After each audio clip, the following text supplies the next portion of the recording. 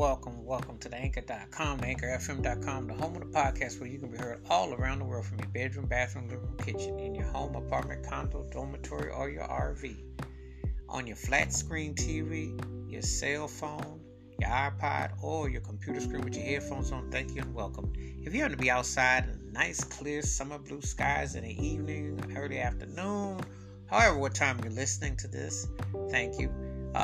Curbside service, drive-through, parking lot with a mask on, back of a motorcycle, moped, or hummingbird, at the bus stop, running, jogging, playing ball, frisbee with your dog, however you are and about, bike riding, however you are and about, thank you and welcome.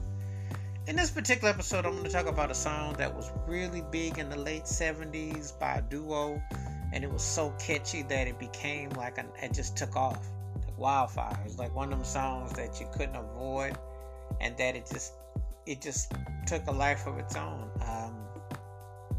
It's one of them songs that it was played a lot, but the vocals were on point. The groove was so catchy that it was infectious, and it still sounds good to this day. You know, it's hard to believe that when I think about this particular song that it is 40 plus years old, but it resonated. You know, sometimes you hear a song, you're thinking, yeah, I remember hearing that song and how it grooved and vibed, and it still sounds good.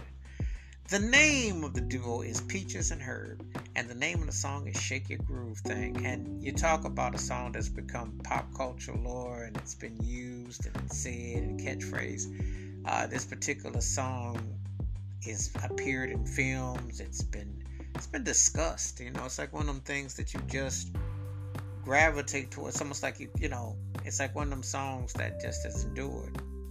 And the interesting thing is that, it just connected.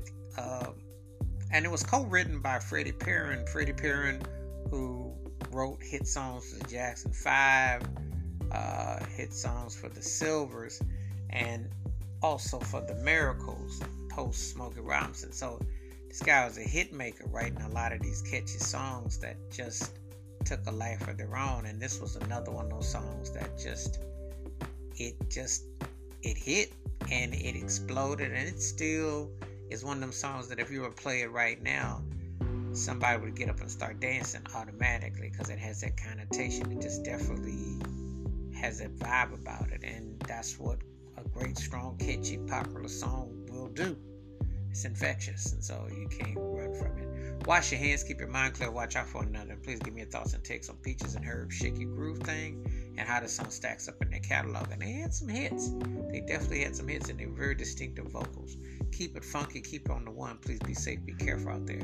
If you've not heard Peaches and Herb's Shake Your Groove Thing, please do, and let me know your thoughts and your takes. Again, please be safe, be careful. I look forward to hearing from you. Until next time, peace and the best. I'm out.